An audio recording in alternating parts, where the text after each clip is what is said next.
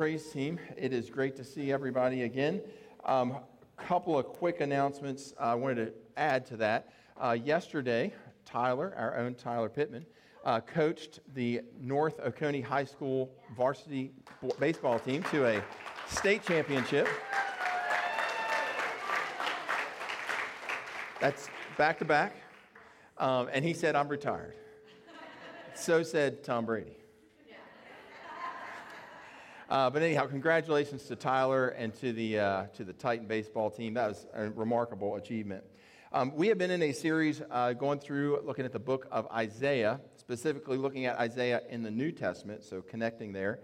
And so I think I wanted to start with a slide. I don't think I gave this to Brian. It's the home slide for the series. I don't know if that's oh, there it is. Okay, so just I hadn't pointed this out. I didn't know if y'all knew this or not, but what you're looking at there is actually the Isaiah scroll. So the Dead Sea Scrolls were found around, I'm guessing here, around the 150s or so BC, in a cave along the Qumran area, along the north part of the Dead Sea. And so the Isaiah scroll was all 66 chapters. I think there was 2 copies of it, completely intact. And this was considered by archaeologists the most remarkable find of all time, because it allowed scholars to be able to look at Old Testament documents that predated the life of Christ. So that's pretty neat. This is in a museum called, I think, the Museum of the Shrine in Israel. And I'll show you pictures of that maybe in the coming weeks. But I didn't know that I had ever pointed that out. That's what we're looking at there. Also, I wanted to show you here at the front end, Isaiah. In the book of Isaiah is quoted a lot. It's the most quoted Old Testament book by New Testament authors. And it just so happens that in this little window that we're going to look at today, in Romans 9, 10, and 11, Paul quotes Isaiah all over the place. And so I've got a little chart that shows you how many times Paul is quoting just in these 3 chapters. These 3 chapters of Romans, I'll talk about this in a little bit, are talking about the Jewish people who are living in the first century, and Paul is referring to them as a remnant, and we'll see why that is here in just a little bit. So just wanted you to know why we're in Romans today. It's because Romans, Paul looks to the book of Isaiah to help proof text or to help prove some of the concepts that he's presenting to the folks in Rome. Our text for today comes from Romans chapter 9. We'll be reading verses 27 through 29. This is Paul quoting from Isaiah. I'm going to ask if you would to stand to your feet for the reading of God's word. We stand week in and week out to be reminded, right, that this is where truth comes from. It's not what somebody had to say this past week at work. It's not what we heard on the radio. It's not what we read in an article or a magazine. It's what God's word says. And so we stand up just to remind ourselves that, hey, look, this is where truth comes from. So let's read from God's word today, Romans chapter 9, Paul quoting from Isaiah, beginning at verse 27. Here we go. And Isaiah cries out concerning Israel, though the number of the sons of Israel be as the sand of the sea, only a remnant of them will be saved. For the Lord will carry out his sentence upon the earth fully and without delay. And as Isaiah predicted, if the Lord of hosts had not left us offspring, we would have been like Sodom and become like Gomorrah. You may be seated. Thank you so much. All right, so let's kind of we're going to look at these verses, but first I want to go back to the original. I want to go back to Isaiah that Paul is quoting from and try and figure out, well, why is he quoting from this particular passage in Isaiah? Why is Paul carrying that forward? So let's go back to Isaiah. We'll start there. Isaiah chapter 10 and verse 22. This is the first of the verses that Paul quotes from. Isaiah 10 and verse 22. For though your people Israel be as the sand of the sea, only a remnant of them will return. The phrase, as the sand of the sea, reminds anybody who's Jewish, reminds Paul's Jewish audience that he's writing to here, that this is referring to the promise that God had made to Father Abraham. God told Abraham that he would have so many offspring that they would number like the sand of the sea and like the stars of the sky. And so when Isaiah is mentioning this, also his audience is remembering that second promise that was made to Abraham. And sure enough, 1,300 years after God had made Abraham that promise that he was going to become a great and mighty nation, that's exactly what happened. So many of Abraham's offspring were on the earth, and they became a great and mighty nation. Also note that Isaiah calls his audience in verse 22 there, your people Israel. I've got a map for you here. Let's take a look at our map. In the days of Isaiah, Israel was divided into two kingdoms. Shortly after the death of King Solomon, folks started not getting along, and the kingdom of Israel, which was just at one time all united, divided into the north and the south. And so you can see that there. The colors kind of give you the differences. So Israel was the kingdom of the north. So 10 of the 12 tribes formed together this northern kingdom called Israel, and the two southern tribes, Judah and Benjamin, Benjamin being the larger of the two land masses, became the southern kingdom known as Judah, named after the larger of the land masses. And so in the days of Isaiah, these kingdoms are still divided. So when Isaiah references your people Israel, just think reference point on your map, he's talking about the northern kingdom. He's not talking about all the Jewish people. He's not talking about Israel and Judah. He's just talking about that northern kingdom. And so he's talking specifically about them. And what is it that's going to happen to them? Back to our verse 22. For though your people Israel be as the sand of the sea, only a remnant of them will return. Destruction is decreed. So Isaiah is predicting the destruction of that northern kingdom. So you remember that map, you have the north and the south. He's saying, hey, look, the north is going to be destroyed. He says in verse 23, for the Lord God of hosts will make a full end of the northern kingdom of Israel, as decreed in the midst of all of the earth. Again, destruction is coming on Israel. And sure enough, just as Isaiah had predicted, that's exactly what happened. During the lifetime and the ministry of Isaiah, the northern nation of Israel was attacked by the king of Assyria numerous times, actually. Finally, a fellow by the name of Sargon II, and there's writings that corroborate all this in the part of the Assyrian Empire. So extra biblical text corroborates the biblical text. And so this nation, the kingdom of Assyria, came and attacked Israel a final time in the year 722 BC. In 722 BC, King Sargon II of Assyria raised an army against the northern kingdom of Israel. He laid waste to the people.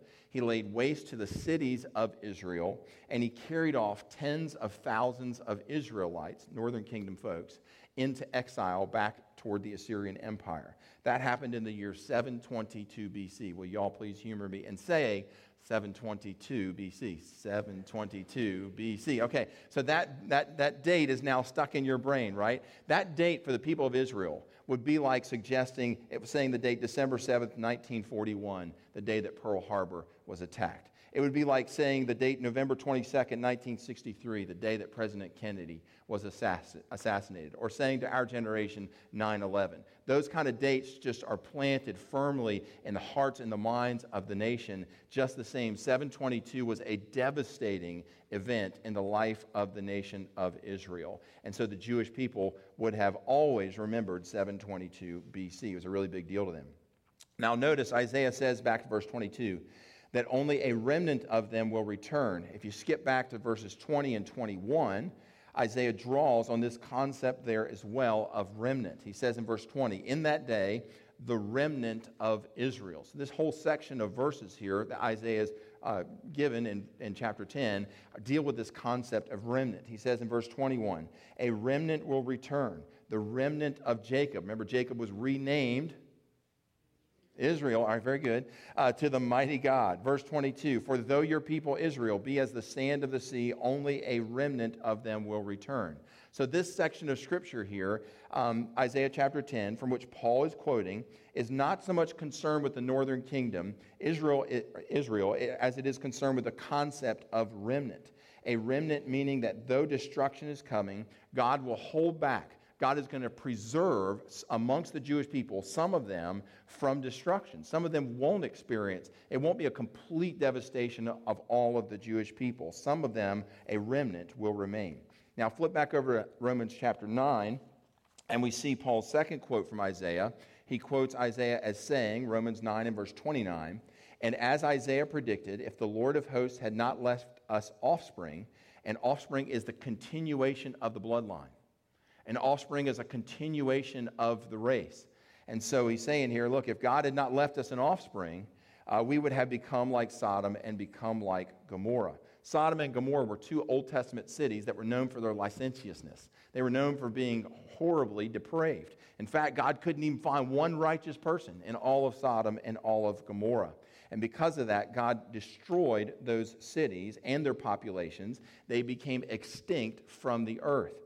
So Isaiah is saying, given how bad the Israelites have become, given how sinful and disobedient and unrepentant the northern kingdom has become, God is going to destroy them, but he's not going to destroy all of them. There will be this remnant that will remain that God's going to hold back for himself so that all of the race is not destroyed. Now flip forward to Romans 9 and let's see if we can figure out, again, what's going on in Paul's day that makes him want to cite these verses from Isaiah. What is Paul thinking? What's the connection between what Isaiah is saying all those years before and what Paul is experiencing in his day? Well, again, Romans chapter 3, I got a slide for you here, is part of a 3-chapter section of Paul's letter to the Romans where Paul specifically addresses the seemingly strange phenomena of why are the Jewish people, for the most part, refusing to accept Jesus as Messiah. Everybody else gets it. Why are the Jewish people? I mean, he is your Messiah. How could you miss it? Why are you not responding to him? Why are the Jewish people not coming to faith in Christ? And so in Romans 9, 10, and 11, Paul is dealing with this issue, this phenomena. If you want to learn more about the specific answers that Paul gives, because I'm not going to get into all that this morning, you can go back to the series that we taught here on the book of Romans several years back ago.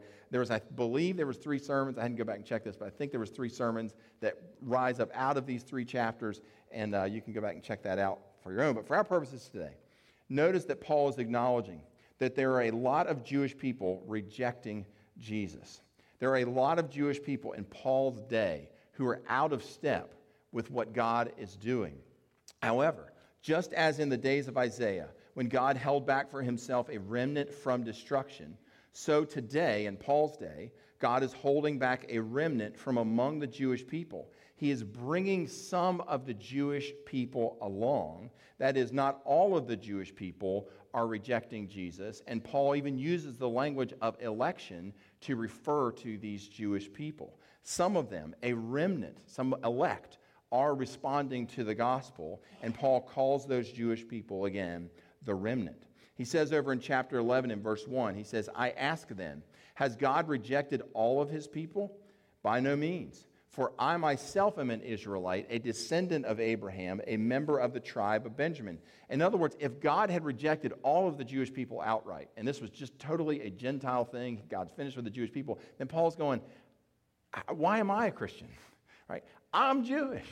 I'm exhibit A. And so I'm evidence of the fact that God has not rejected the Jewish people. There is a remnant that God is holding back for himself. Just as God did during the days of Isaiah, God is doing today, in Paul's day, he's preserving some of the Jewish people for himself. He says down in verse 5, chapter 11, so too, at the present time, Paul's day, there is a remnant chosen by grace. With this quote from Isaiah, Paul is using it as a proof text to say what has happened before in Isaiah's day is happening again in Paul's day. When it comes to the Jewish people, this is the way God works. He keeps for himself a remnant. The rest go off to destruction. The rest are hardened in their disbelief, but not all. God is in the business of preserving for himself from amongst the Jewish people an elect or a remnant for himself.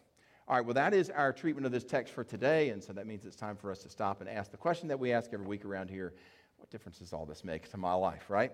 Well, I got 2 points for you here. First difference this makes to your life and to mine, number 1, is that not everyone who thinks that they are going to heaven will make it there.